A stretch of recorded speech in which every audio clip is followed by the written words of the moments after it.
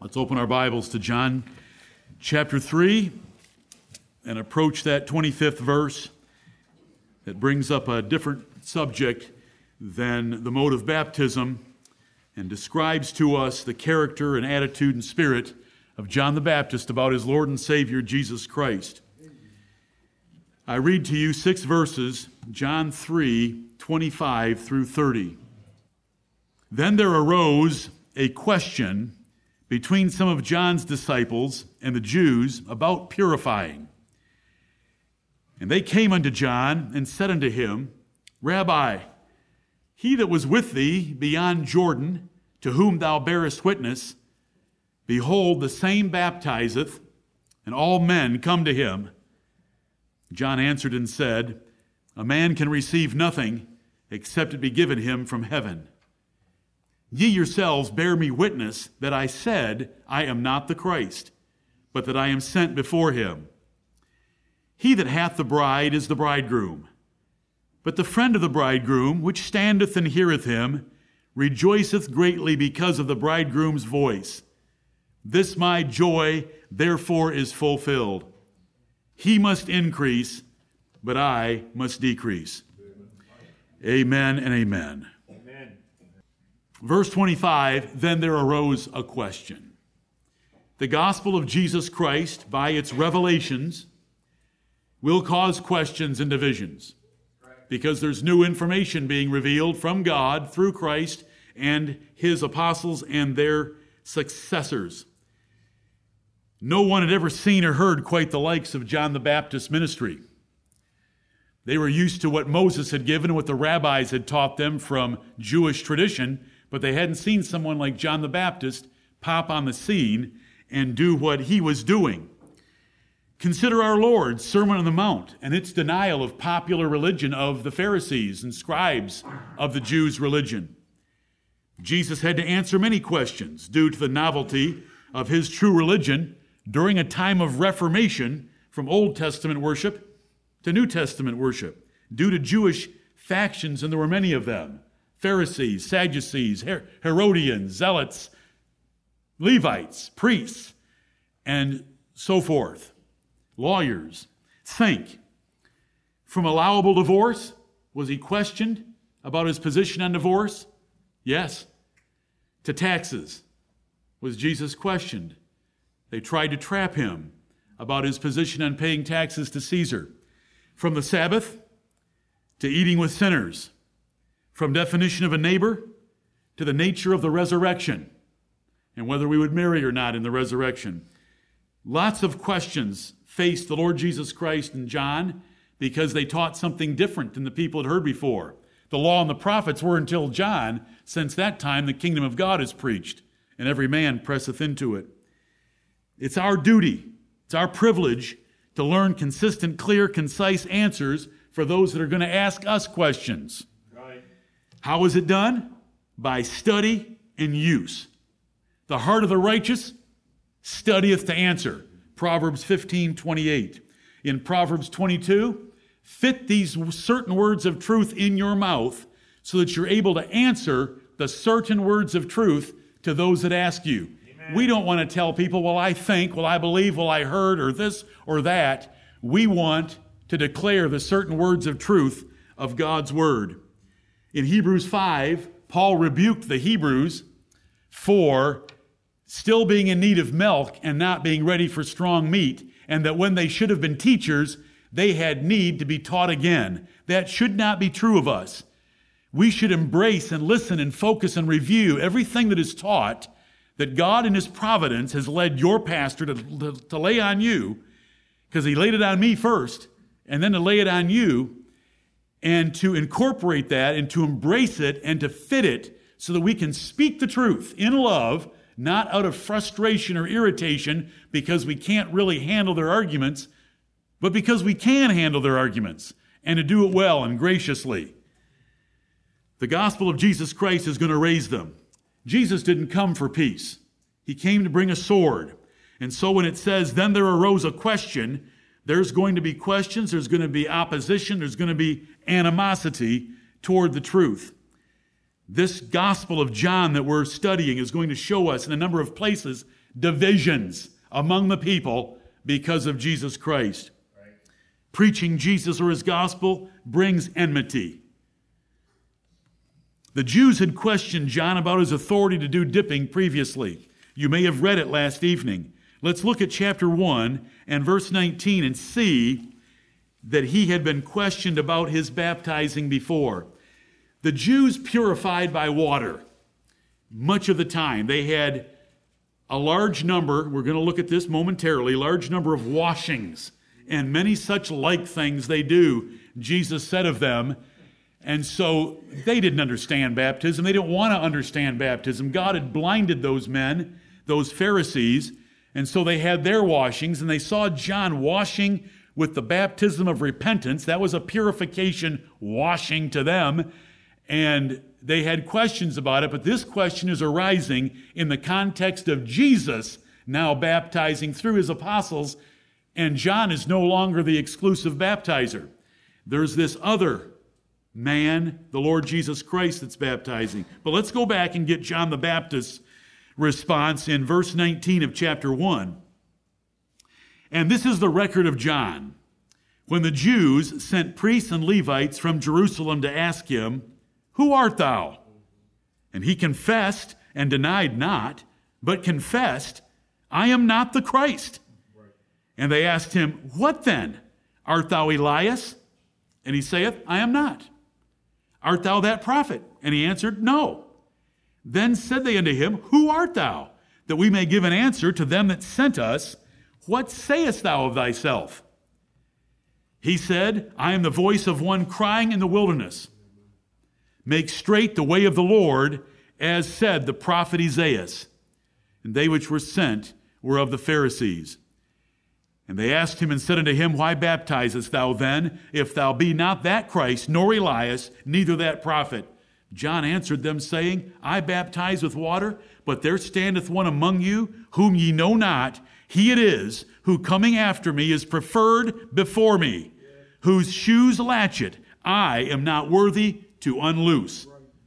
These things were done in Bethabara, beyond Jordan, where John was baptizing. The Jews had questioned John about his baptism. What is it? Who are you? Where'd you get your authority? Why are you doing this? And he was kind of vague, and we covered these verses a number of weeks ago. In his explanation to them, he was Elijah the prophet, symbolically and metaphorically understood from Malachi chapter 4, but he wasn't the literal Elijah the prophet as they presumed in their ignorance of Scripture. Questions that we do not fully know, like this verse of John 3:25, may be mentioned in the Bible to introduce a setting for taking up a topic. For instance, 1 Corinthians 7, do you know what it's about? 1 Corinthians 7, it's about marriage, divorce, and sex and relationships with a spouse. But the first verse opens up, "Now concerning the things whereof he wrote unto me." Do we know what the things were that were written unto Paul? No. We don't know the specifics. We don't know the details. All we know is it must have had to do with marriage, because what follows has to do with marriage. Right. And there's divorce in there. There's how to treat a virgin. There's the competition that occurs in a person's life versus from their spouse versus the Lord and so forth. But we're not told specifically. Here, we're told a question arose about purifying, and the only way we're going to figure out what was asked is to look at the context, just like in 1 Corinthians 7. We look at the context and understand, now concerning the things whereof he wrote unto me. Well, what'd they write? Well, read the rest of the chapter. What was the question? Read the verses that follow down to verse 30. And the next, from verse 31 to 36, is still on the same line of reasoning, but it's a different thought. And so we'll take up that next Sunday, the Lord willing. Then there arose a question between some of John's disciples, John the Baptist followers that were baptized with him and traveled with him, and the Jews about purifying. The Jews then were obsessed with various ceremonial washings and purifyings. Do you remember back in chapter 2, verse 6, what did Jesus make all of his wine in? John 2:6, and there were set there 6 water pots of stone, and they were large water pots of stone, after the manner of the purifying of the Jews, containing 2 or 3 firkins apiece. Look at Mark chapter 7. Mark chapter 7. This is something Jesus had to deal with later. John's going to deal with it right now, their confusion about washings, because they had so many of them. And sometimes they would let their washings get in the way of God's commandments on how he wanted to be worshiped, as we are going to read right here. Mark 7, verse 8. For laying aside the commandment of God, ye hold the tradition of men. So this wasn't Moses. This is what they had added to Moses. Moses did have washings and purifyings of his own, but they've added some more. For laying aside the commandment of God, ye hold the tradition of men, as the washing of pots and cups, and many other such like things ye do. That's in verse 8. And we can look at verse 13.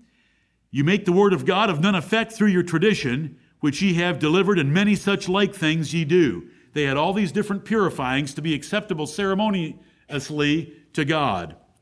Hebrews 9 in verse 10, always holding your hand at John 3 so we can come back quickly. But Hebrews 9 in verse 10 tells us about the time of Reformation. And here's what was reformed. Hebrews 9:10, which stood, this is the Old Testament, a description of the Old Testament, which stood only in meats and drinks and divers washings. They had all kinds of washings and carnal ordinances imposed on them until the time of Reformation, until John the Baptist would come along. And now here's John the Baptist, and he's submerging men, he's baptizing men, he's dipping men in the Jordan as the baptism of repentance. And so in a sense, to a Jewish mind, it was the baptism of purification because they were repenting from one way of life to live a new one. They had their Moses purifications, they had their rabbinical purifications of Jewish tradition. Now they had John, and they'd been dealing with John for a little while, but now there's Jesus. The issue is between John's baptism and Jesus' baptism by reading the next few verses. Because when we read the next few verses, the very next verse is the disciples of John expressing to John the issue. There's someone else baptizing, Rabbi, Master. There's someone else baptizing, and he's more popular than you are. All men come to him. And if we continue to read, we find out that John is answering this issue of popularity, and there's now this competition between Jesus and John. To a Jew, they didn't like John because John was trying to supersede their washings, their purifyings that they believed from Moses or from their own tradition would make them pleasing to God. They were pitiful. Washing of their hands. You know, they criticized the disciples of Jesus because they didn't wash their hands before they ate. They didn't wash their cups and they didn't wash their pots in the proper way, and many such like things they did. But they brought this up to the disciples of John the Baptist. What is now going on? Is your master's baptism not good enough? There's this Jesus of Nazareth and his apostles who are baptizing. What's going on? We know that is the issue because of the following verses. Right. Nothing is said about Moses purifyings. Nothing is said about the Jewish tradition purifyings. All that is discussed in the next few verses is Jesus is baptizing. He's getting more of a response than you did. What should we think about that? The Jews confronted them about the competitor. And so all we have here is an answer to what I think of the competition. I love it. And I love him doing better than me. And I love him being the bridegroom and me being the bridegroom's friend. His joy is my joy. His success is my thrill. He's got to increase. I want to get out of the picture. Leave me alone. Like Moses to Joshua, would to God the nation were prophesying. In this case, it's let him grow, because he's got a long way to go. Right. He is Lord of lords and King of kings. He's the blessed and only potentate. He's the Son of God. He's the high King of heaven. I needed to be baptized of him, but you guys can't remember that. That's what we're about to read. You don't remember everything with the exchange between us. You're only remembering parts of it. We come to this understanding about the word purifyings, and we don't let it confuse us by looking at the context. Just like, how many of you worry about what was written to the Apostle Paul by the Corinthian church? Concerning those things whereof he wrote unto me, does it bother you that you don't have the letter written by Corinth to Paul? Or are you willing to just look at the context and say, it's good enough for me? Right. I hope that you're willing to look at this context and say, that's good enough for me. I can see that the very things that the disciples of John wanted to speak to John that had been provoked by the Jews was about the competition, the rising popularity of Jesus of Nazareth, because that's what's dealt with. Right. I hope that is sufficient for your faith. They must have argued his baptism of repentance versus their purifications, and then this new baptizer on the block, Jesus of Nazareth. The Jews had questioned John about his authority. You know, the ones that should have most appreciated John the Baptist gave him the hardest time. What a shame. The Jews should have embraced John the Baptist. They had all these prophecies about the messenger coming before the face of Jesus Christ to present him to the people. The Gentiles received Paul's preaching as the Jews should have. Remember, the whole city came out in Acts chapter 13 in Antioch of Pisidia, across the Mediterranean Sea. The whole city came to hear the Apostle Paul preach. The Jews responded with envy and blasphemed what Paul preached. So Paul said, you guys have judged yourselves unworthy of everlasting life. We turn to the Gentiles. And when the Gentiles heard this, they were glad and glorified the word of the Lord rather than blaspheming the word of the Lord. The Jews should have done that. No wonder there are those weighty prophecies given in Matthew chapter 21 and 22 about God's vineyard. And he didn't get fruit from the nation that he had rented that thing out to. He would take it from them and give it to a nation bringing forth the fruits thereof. And that is taking the kingdom of God, the worship of Christ, the gospel blessing of this new dispensation from the Jews and giving it to us Gentiles. Thank you, Lord. Amen. Jesus was now close by, having entered into Judea. Remember, he had come down to Jerusalem from Galilee and had left Jerusalem and had gone into the countryside of Judea where John always was. John was not a city slicker at all because there weren't enough locusts and wild honey in there. So John wasn't in town. John was out of town, and he had been out of town his whole life. He grew up in the wilderness. But now Jesus is there. There had been exclusivity to John's baptism by John the Baptist himself.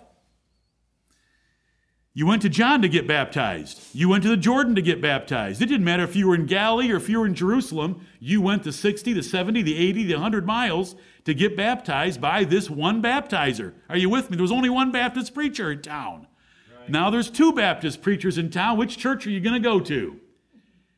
That's why I don't use analogies. The question must have involved our Lord's baptisms due to what's coming up. The context clearly shows a controversy about the baptisms of John and those of Jesus. Look at the references of the two of them baptizing. Verse 22 is Jesus baptizing. Verse 23 is John baptizing. Verse 24 is telling us this is just before he went to prison. Verse 25, a controversy comes up. Verse 26, the controversy is expressed to John himself as Jesus being more popular than him. And we take it from there. Let's look over at chapter 4 again, verses 1 through 3, just to remind ourselves that this is what is in the context. Just a few verses away in John chapter 4, verse 1. When therefore the Lord knew how the Pharisees had heard that Jesus made and baptized more disciples than John. When therefore the Lord knew how the Pharisees had heard that Jesus made and baptized more disciples than John. When Jesus understood that there was now this controversy circulating from the Jews between John and Jesus as to who was being more popular, he went back to Galilee. Okay? So I want you to see the whole context. for us to understand these verses. John's baptism offended legalistic Jews. They could now counter with Jesus. Hey, if your baptism was all that was needed for purifying, who's this new guy? More people are being baptized by him. What about your baptism? Right. Which one purifies? Which one's the real baptism of repentance? Jews might contend, we have our washings. You claimed John. Now Jesus? Oh, yes. We reject their washings, and we love both John and Jesus in that order, but not in that rank of authority or superiority, right, because the latter is going to go much higher than the former. Amen. Verse 26, and they came unto John and said unto him, we assume it was John's disciples here that came to him, because how in the world could Jews have gotten between the disciples of John and John to ask this question instead of the disciples? The disciples were provoked by the Jews. They came back to their master and asked, what's going on here about that one that you bear witness of and that you baptized? Do you know how hard it would have been for a follower of John the Baptist to have watched John the Baptist baptize Jesus, and now one baptized by their master is baptizing more than their master baptizes? That just doesn't make good sense. Boss, you were king. You were the only Baptist in town. Now there's two. Rabbi, he that was with thee beyond Jordan. Rabbi was a common term of respect, meaning master or teacher, used by his disciples. Recall that Jesus did not condemn Nicodemus for using rabbi with him. Does the Bible say not to call men rabbi? Yes, it does. Did Nicodemus call Jesus rabbi? Rabbi, we know that thou art a teacher come from... Yes. What gives? In private, giving some respect to a man is fine. In public, in the marketplace, identifying someone with rabbi was not fine.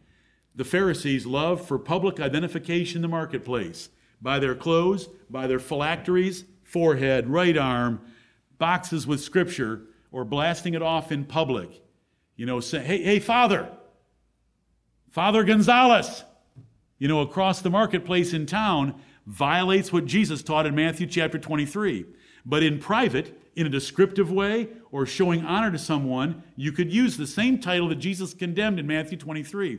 You say to me, you're dividing the Bible. I say, thank you. Amen. We just pray that we do it right. Elihu said, I will not give flattering titles to men. Now, a flattering title is one done in public in order to secure favors. When you flatter someone, that is out. What Jesus said was in public. They love to be called names and to be seen in the marketplace. Unacceptable. But in private, Jesus said, call no man father on earth. Yet Paul wrote 1 Corinthians 4 and verse 15 and said, you Corinthian church, though you have 10,000 instructors in Christ, they didn't have quite that many teachers there, though you have 10,000, is exaggeration okay once in a while? What's it called from a literary standpoint? Hyperbole. Though you might have 10,000 instructors in Christ, you only have one Father. Wait a minute. Was Paul their biological father? Was Paul their ministerial father? No, but he called himself their religious father through the gospel. But it was in private, and it wasn't flaunting it in some marketplace, but he was identifying that he had a job that was different from their other instructors in that he had taught them the gospel first. All of these verses that I'm just throwing at you right now and these different thoughts are to show you that you could call a man rabbi in private when you weren't doing it in the marketplace and it was acceptable. And it doesn't contradict Jesus in Matthew chapter 23 because Jesus did the same thing. Do you understand that when we read the Bible and we apply it, it takes a lot of wisdom? Right. Wisdom is not black and white. Wisdom is gray. Wisdom means that you're taught a bunch of principles and you have to know how to juggle a few of them so that when you're dealing with an issue, you take the right principles and apply them the right way to answer that particular situation the way God would have you do it. I wish that the Bible was written like a handbook when I'm in my flesh, that I could just go to the table of contents in the front and find out segment of life is this question pertaining to, and then, oh yes, there's number 15 under section 23. I can go, oh, that's exactly what he wants me to do, and so I go do it. And that's monkey see, monkey do. That's rote memorization. That is not wisdom. Wisdom is taking all these principles that we have, putting them together and saying, in a marketplace, no. To flatter, no. In private, yes. As a descriptive word or noun, yes. I don't want to take away from what's more important in this passage. I hope that was worthwhile in some small way. It's a shame in verse 26 that these disciples of John couldn't name Jesus a little bit better. When John spoke about Jesus, he said, "Behold the Lamb of God." They said here in John 3:26, "Rabbi, he that was with thee beyond Jordan, he that was with thee beyond Jordan, to whom thou bearest witness, behold, the same baptizeth, and all men come to him." Why not identify the Lamb of God? Master, Rabbi, the Lamb of God that you baptized is baptizing. That just doesn't make sense, does it? Because if they'd have identified him as the Lamb of God, they'd have already answered their issue, that he was the Lamb of God. And they were discounting those things that were said, just to remember some of the things that John said, and that he just bore witness in general to Jesus. To whom thou bearest witness. They conveniently forgot that their master had told Jesus he needed to be baptized by him. They should have remembered that. They remembered the very lofty things John testified to Jesus and about him. They remembered that their master baptized Jesus to fulfill all righteousness, but they forgot that their master had told Jesus he needed to be baptized by him. John and God had glorified Jesus Christ over John in several different ways of what happened there in the Jordan River. Jesus had a true reputation for miracles that John didn't have. John did not do miracles. John the Baptist didn't do miracles. We're going to learn about it as we go through the Gospel of John. At the end of chapter 10, it tells us John did no miracles. Jesus did the miracles. And so there were distinctions made, but there are sectarianism. Sectarianism is when you're in love with the group and you can't see the forest for the trees. Right. And these followers of John the Baptist were so loyal to John and were so proud and thankful, whatever they were, about the time they'd had with him and the exclusive position that he had in Israel of baptizing, that they're now jealous about the Lord Jesus Christ, and John, their master, is going to correct them. All men come to him. Let's take a minute on that little thing. All men come to him. Yeah, he had baptized about 74 people in the last few months since he had started. I'm just throwing out a number. It could have been 746. Who cares? What's the difference? It's not all men, is my point. It says at the end of verse 26, all men come to him. The disciples of John saw the ministry of Jesus increasing and John's declining. If we go back to Mark 1 and we go back to Matthew 3, it says all of Judea, all of Jerusalem, the word all, came out to John the Baptist. But now, those that were with John the Baptist are forgetting that, and they're seeing the declining numbers because they're all going to Jesus instead. And so we have this little use of the word all at the end of John 3:26. Jealousy for a leader or teacher is quite normal, and it's to be mercifully understood of these poor men, like Joshua, that we show a little bit of mercy to, though he was wrong, in Numbers chapter 11. Solomon saw the evil of a man being envied for doing good things in Ecclesiastes 4:4. It's just part of the vanity of life that you do something good and you get envied for it.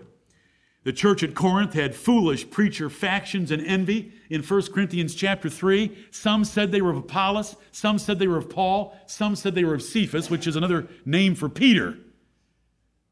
Preacher factions. Right. In the church at Corinth. Quickly. Needing the first epistle to try to correct them. And so we have the same thing right here between the Jews observing and provoking the disciples of John that the ministry of Jesus is on the rise and John's is slipping. Here is another example. Let's look at the word all. David Jones, I'm glad that it provoked you today and that you were talking about it when I arrived here early this morning. All men come to him. 3:26, all men come to him. Did John go to Jesus for baptism? We're talking about the baptism of Jesus by his apostles. Did John go to Jesus for baptism? No. So he's not part of all. Did John's disciples go to Jesus for baptism, or were they already baptized by John? Oh, so they weren't part of all. Did George Custer go to Jesus for baptism? No. Where are the Arminians when we come upon verses like this that love the word all? All means all, and that's all means. Well, precious, you're so deep and sophisticated for me, I can't handle that kind of a rebuttal. Where are you when we come to John 3:26? How many have been baptized by Jesus? Do you want to stick a number out there? You say you're too late. I'd say it's 7,400. Okay, it's 7,400. What's the population of Israel at the time? About 3 million. So we got 7,400 of 3 million. You can't calculate the percentage because you can't say that many zeros after the decimal point. Where are they? They're cowering in a crib when verses like this are found. All means all, and that's all means. And we can't take long here, but let's just be reminded when we read the Word of God that there are these little jewels that the Lord gives us to remind us, because we just are in chapter 3, aren't we, where we had trouble with the word world, and then we get the word all right here in the same chapter, and we know that the all is an infinitesimally small percentage even of Israel, let alone the Roman Empire, let alone the whole world, let alone all generations of the world since the Garden of Eden until the second coming of Christ. Right. Because when they find all in a place like who will have all men to be saved, let me tell you, it is every single person that's been conceived from the Garden of Eden till the second coming of Christ in all nations and lands together. But where are they with all the verses like this? Since there's more verses like this than there are verses where all means every single person ever conceived. Right. Let's see, can we even think of one? Let's see. As in Adam, all die. Okay. We got one. The rest are limited in scope. My favorite is 1 Corinthians 9:22. Some of you know this, but I just want to remind you of it because I've got the word all 3 times in one verse. Somebody says to me, all means all, and that's all means. I say, I deny that terrible blasphemous doctrine. What? I deny it. What are you talking about? That Paul was a practicing sodomite. I reject that doctrine that Paul was a practicing sodomite. We were talking about the definition of the word all. Why are you talking about Paul being a practicing sodomite? Because Paul said in 1 Corinthians 9:22, I am made all things to all men that I might by all means save some. How far do you want to push that? Since all means all, and that's all means. I deny that Paul was a practicing sodomite. Look at Matthew 3:5. This is, we're taking a little aside here just to learn the Word of God and how we should read it. How many went to be baptized by Jesus when the disciples said, all men? Maybe 7,000, maybe 700, maybe 17,000. It's still a small number in percentage, even to the nation of Israel. It was an expression of exaggeration out of envy for their master. Matthew 3:5. Then went out to him Jerusalem and all Judea and all the region round about Jordan. How would they have taken care of 1 million people around the Jordan River? What was John going to feed them? Wow, you mean all doesn't mean all the time. That's what I mean. That's what the Bible means. That's what the Bible's trying to tell you right now. Look at chapter 5 and verse 34. 5:34. But I say unto you, swear not at all. Is there swearing in the Bible? Do good men swear in the Bible? Yes, but it says swear not at all. Are there some times we can swear? Have any of you ever served in a jury and violated Matthew 5:34? It says swear not at all. Are there some people that take that literally, swear not at all? Yes, there are. Mennonites, Jehovah's Witnesses will not swear in court because of Matthew 5:34. Do you understand that the Lord's taught us so many things and we should give thanks for every one of them? Amen. Yes, we swear on the right occasion, by the right object, for the right reasons, and we keep what we swear. Right. And we've preached on that before. It says in Acts chapter 2 that early church under the influence of the Holy Spirit had all things common. Did they have each other's wives? Then they didn't have all things common, did they? So all doesn't mean all the time. What does it mean? It means, Rabbi, the ministry of Jesus is getting larger than yours. How do we know that? Chapter 4, verses 1 through 3. How else can we know that? The envy, the growing ministry of Jesus, the shrinking ministry of John. What else can it, can all mean a large part, an increasing part? Yes and yes.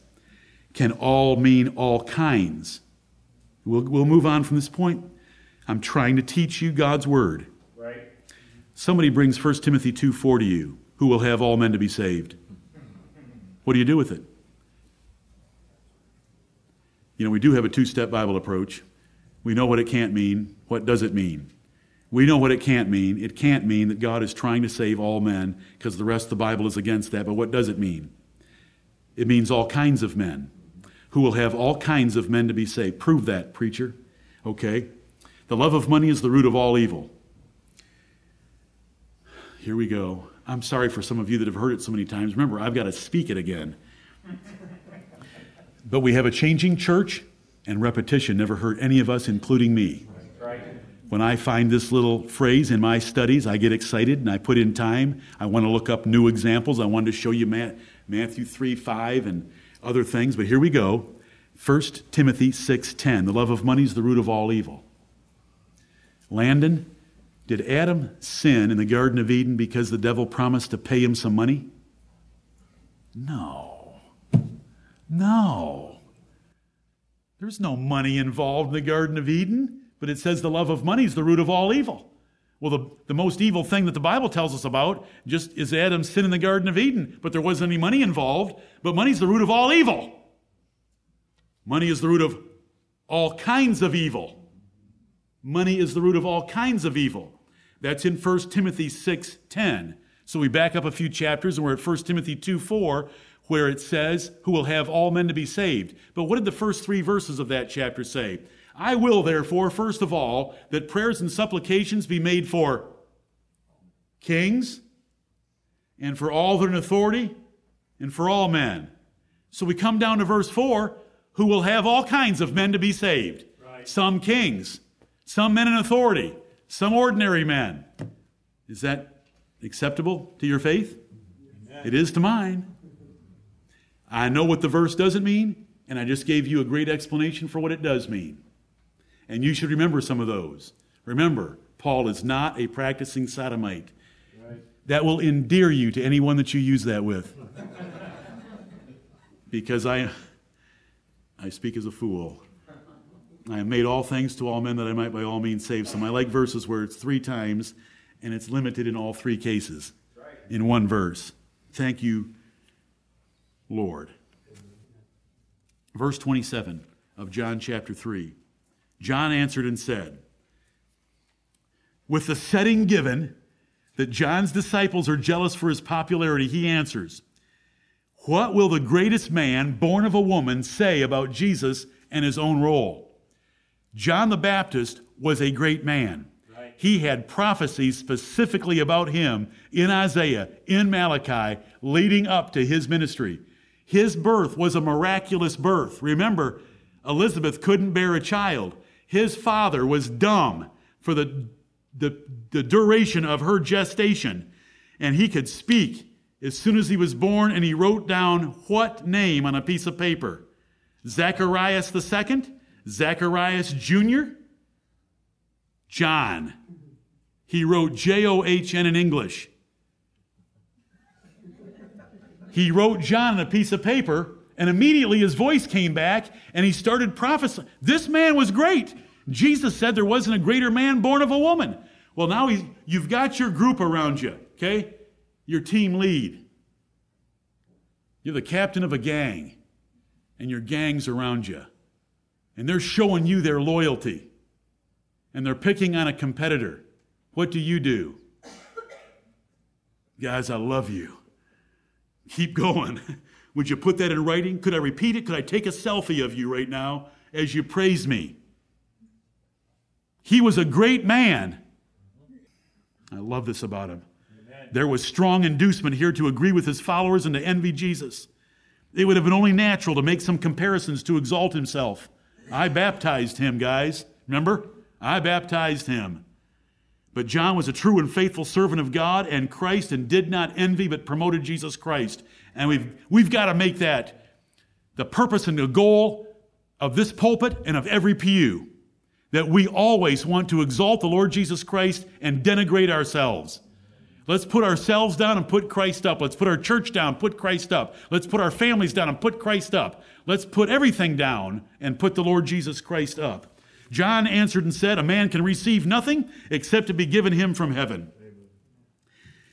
The reception here, receiving, is passive receiving because it's a gift given from heaven. When God gives something from heaven, you're not active in getting it. It's just put on you. And that was John the Baptist. Do you think John the Baptist was in his mother's womb and said, yes, Lord, I answer the call. Here am I, send me. God made John the Baptist the way he was, full of the Holy Ghost from his mother's womb. And that's what this is about, is ministerial ability, ministerial authority, and ministerial success, is what John says in John 3 in verse 27. Ministerial ability or success is not one's choice, but rather the choice of God. Of course, pay attention, this rule only intends those with legitimate ministries from God.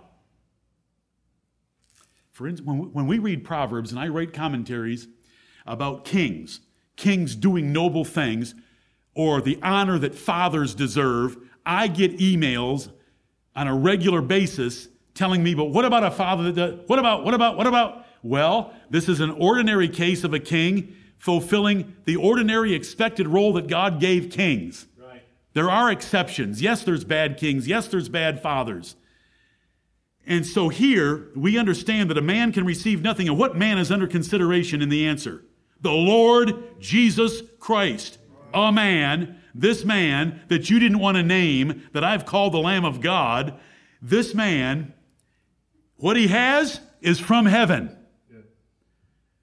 Now, John had some stuff from heaven, but he wants to give all the glory to Christ. Even holding an office legitimately, even Jesus gets it from God. Look at Hebrew, holding your hand always at John 3 so we can move quickly. Hebrews chapter 5 and verse 4. Hebrews 5:4. This little rule, this is an axiom of the kingdom of God. And no man taketh this honor unto himself, but he that is called of God, as was Aaron. No one could become a priest. You couldn't take the honor to yourself, but he that is called of God, as was Aaron. Give me a rod from each tribe. Let's put them up overnight and see what happens. Moses takes a rod from each tribe, puts it up overnight. In the morning, which rod has sprouted? I mean, this is a dead piece of wood that's been dead for a long time. It's been beating the ground and sidewalks for years. Tribe of Levi. Then it comes down to Aaron. Just like Aaron got his job, it was straight from God. God gives the office. Was there a king that was very successful that God had lifted up, blessed abundantly, and thought he could go in and offer incense?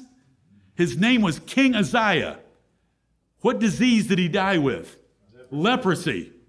The priests withstood him and tried to keep him from doing what he was doing. But if you don't have the office, because the office is from heaven, no man can receive anything except to be given him from heaven. No man can have a legitimate office, legitimate ability, and legitimate success, legitimate because it's Christ we're talking about, without God giving it to him. Guys, quit fretting about what Jesus of Nazareth is doing. That's from God. Can't you see that? Don't you remember the dove coming down? Don't you remember, this is my beloved Son?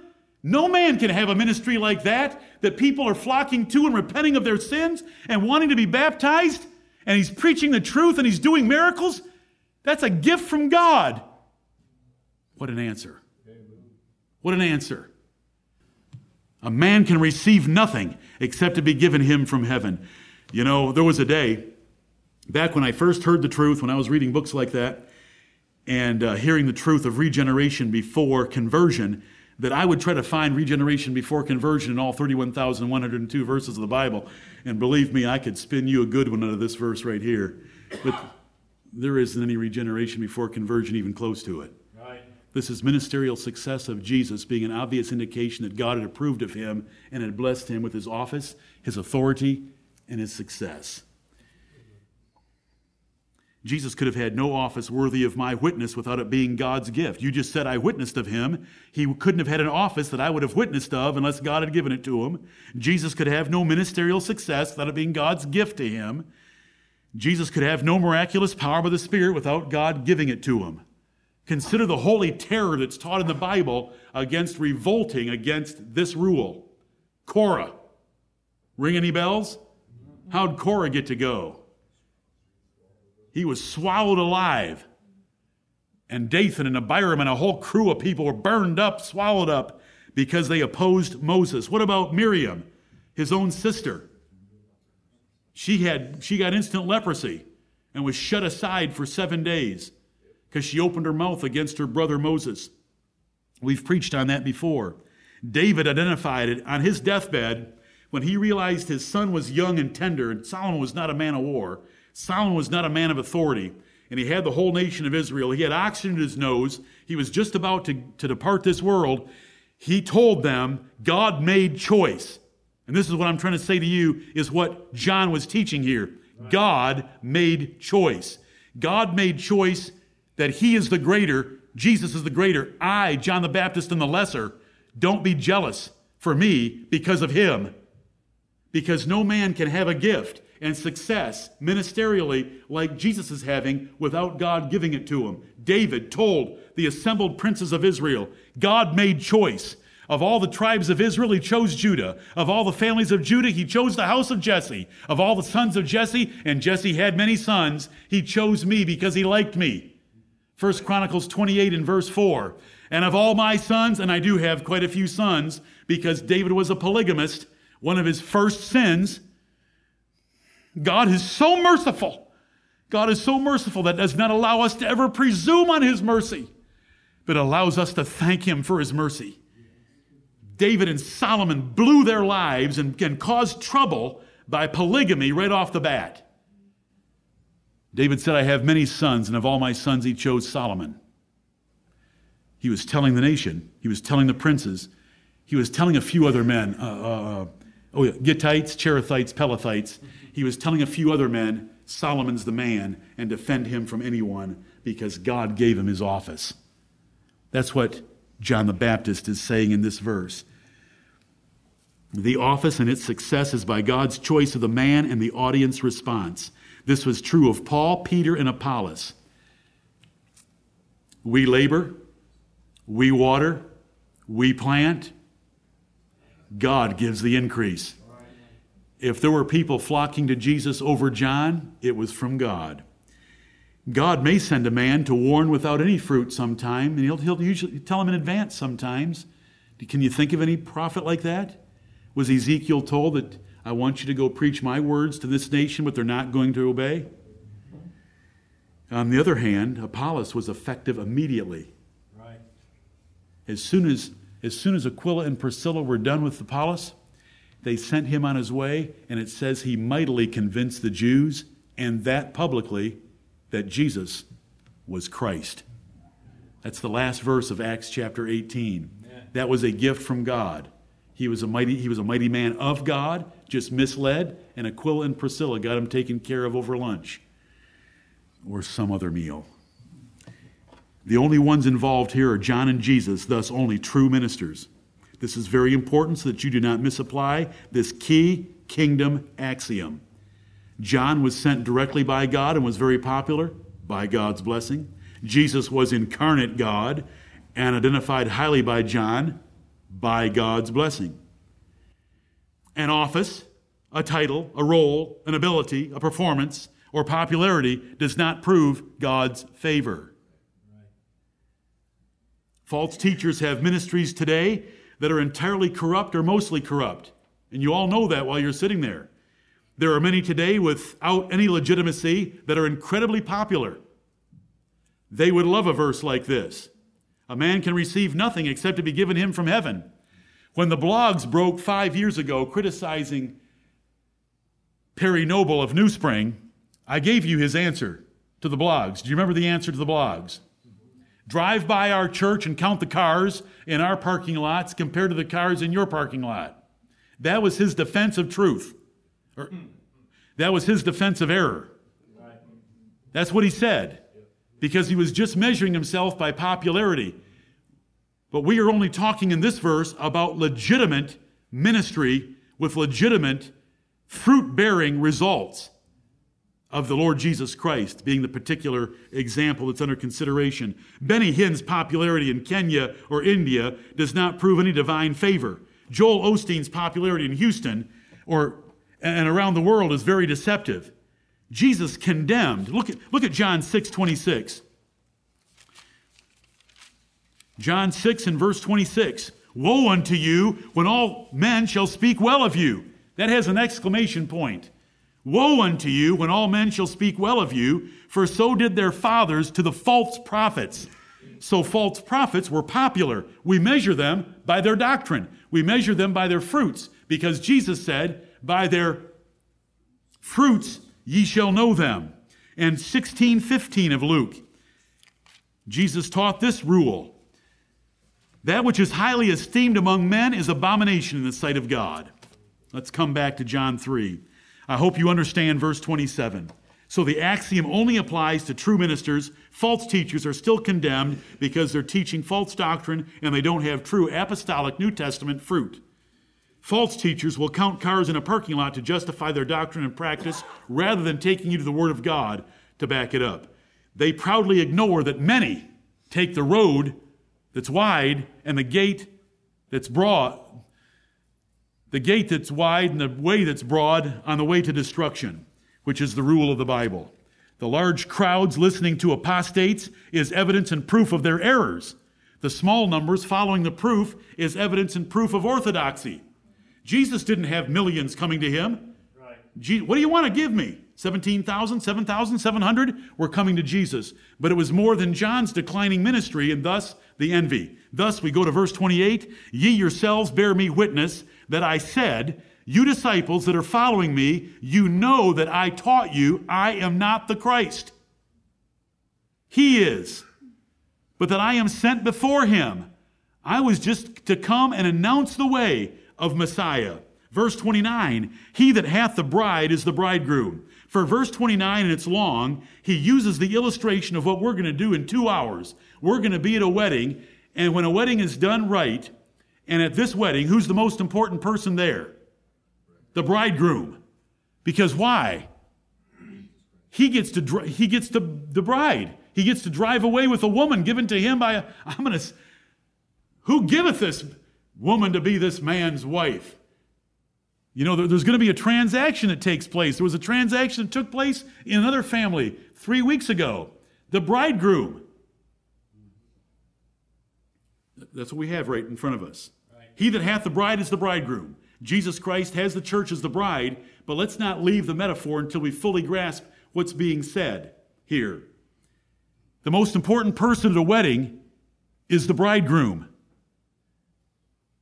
He's the one that's the happiest because he's getting the best gift.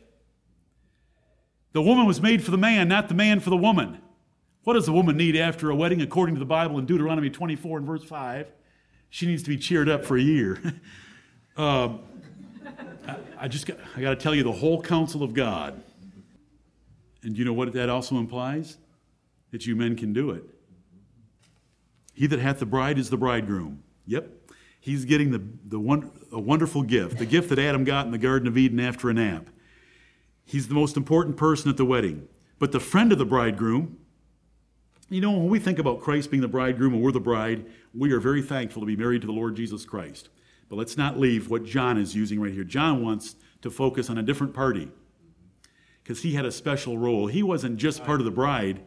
He was the one to announce the bridegroom and was the best friend. He was the best man. Did Jesus ever say he was the best man? But the friend of the bridegroom, which standeth and heareth him, rejoiceth greatly because of the bridegroom's voice. When we go back to John 1, and John the Baptist is just standing there because he's baptized him, he's announced him as the Lamb of God, he announces him again as the Lamb of God, he just watches Jesus. He's got two disciples standing beside him that have been loyal to him for some time. They say, "Bye, sir," and they go and follow Jesus. And one is Andrew, and he goes and gets Peter, and they follow Jesus. And Jesus says, "What do you guys want? Master, where do you stay? We want to be with you." The transaction. Did John get upset about that? Did John get upset about shouts of "Here, behold, the bridegroom cometh"? You know what I was thinking, and I didn't let it out. Behold, the bridegroom cometh. Did John resent that? Not at all. As people celebrated the arrival of a bridegroom, did John? No. John was the best man, and he just stood there and basked in the glory of the Lord Jesus Christ's ministry growing, and the Son of God manifesting himself by his perfect life, perfect doctrine, and all that he did. That was verse 29. He that hath the bride is the bridegroom. The head of the church, the lover of the church, the Savior of the church is Jesus Christ. I'm just the friend of the bridegroom. I got to have the little tiny role of being best man for 6 months or a year. And I was able to stand and hear him. I was able to see him. And because of his voice, and to hear him preaching just a little bit that I've got to hear, look at these words. This, my joy, therefore, is fulfilled. Rather than resenting the bridegroom's presence, the friend rejoices for him. John's whole life and ministry was wrapped up in one short burst on the scene of announcing Jesus. After introducing the Lamb of God, John rejoiced to see Jesus take over. After coming in and saying, "Behold, the bridegroom cometh," he stepped back and watched the Lord of glory take over his kingdom. And he loved it, and it fulfilled his joy. You know the question we've got to ask ourselves right now, is our joy fulfilled in Jesus Christ? Right. His greatest joy was to announce the Son of God and see him take his role. How is your life fulfilled? Look at those last words. This, my joy, therefore, is fulfilled. I may be the best man, but all I want to see is that bridegroom glorified and him to take his position, take his bride right off into the sunset. He's also part of the bride. John the Baptist was, but I got to be his best man. Oh, disciples, quit worrying about me. And if I'm going to go to prison soon, and it happened that way, you can follow Jesus. You don't need me anymore. Jesus said, you rejoiced in John for a season. His season was very short. But he didn't care. He spent his whole life in the wilderness for these moments. He didn't care. If he could decrease and Christ could increase, he was happy. John the Baptist was the great prophet of Messiah, Jesus Christ, and he knew his job. He was the voice crying in the wilderness of Isaiah 40. He was the messenger sent to prepare the Lord's way in Malachi 3. Like Paul later, the goal of every Christian, the goal of our church should be to exalt the Lord Jesus Christ. God has so arranged the circumstances and factors, features of Jesus Christ's life that he is to get the preeminence in all things in his church. He is the firstborn in preeminence. He's the firstborn from the dead.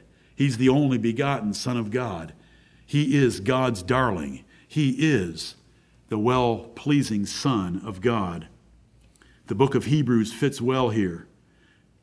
Jesus Christ is superior to everything the Old Testament had. We know that we ought to speak often of God because he'll write our names in the book that's described, the book of remembrance that's described in Malachi 3. But neglect of Jesus Christ, the Son of God, neglects his Father.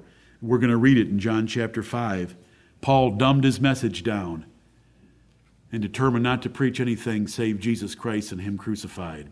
God forbid that I should glory in anything but Jesus Christ and him crucified in Galatians 6:14, by which I'm crucified to the world and the world's crucified to me.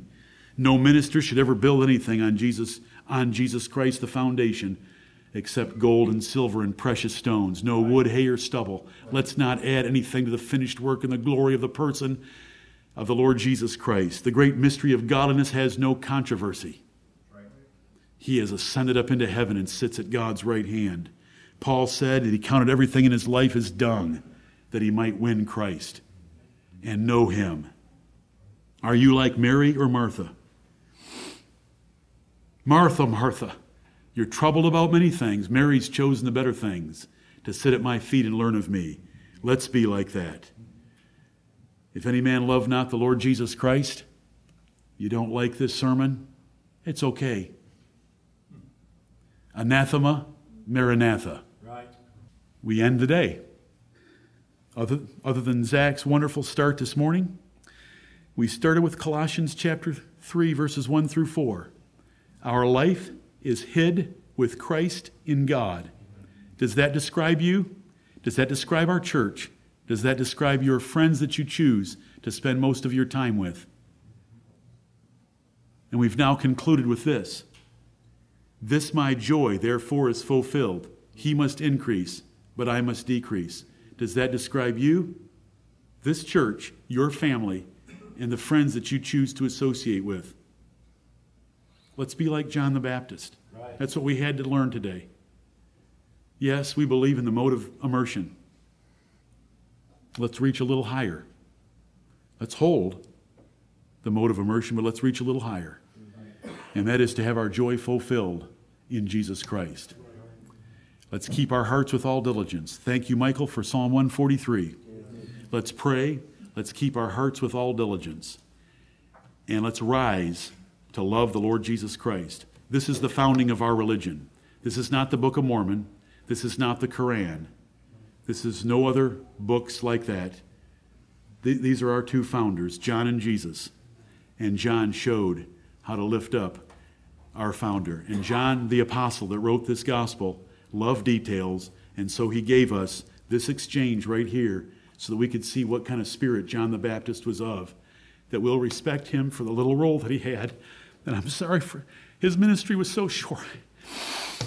His ministry was so short, but he didn't care. And no matter what happens to any of us, is Jesus Christ the all in all and the end all and the goal and the love and the purpose of everything we have? Let's not be distracted by politics. Let's not be distracted by family. Let's not be distracted by professions. Let's love the Son of God. May the Lord bless the preaching of his word.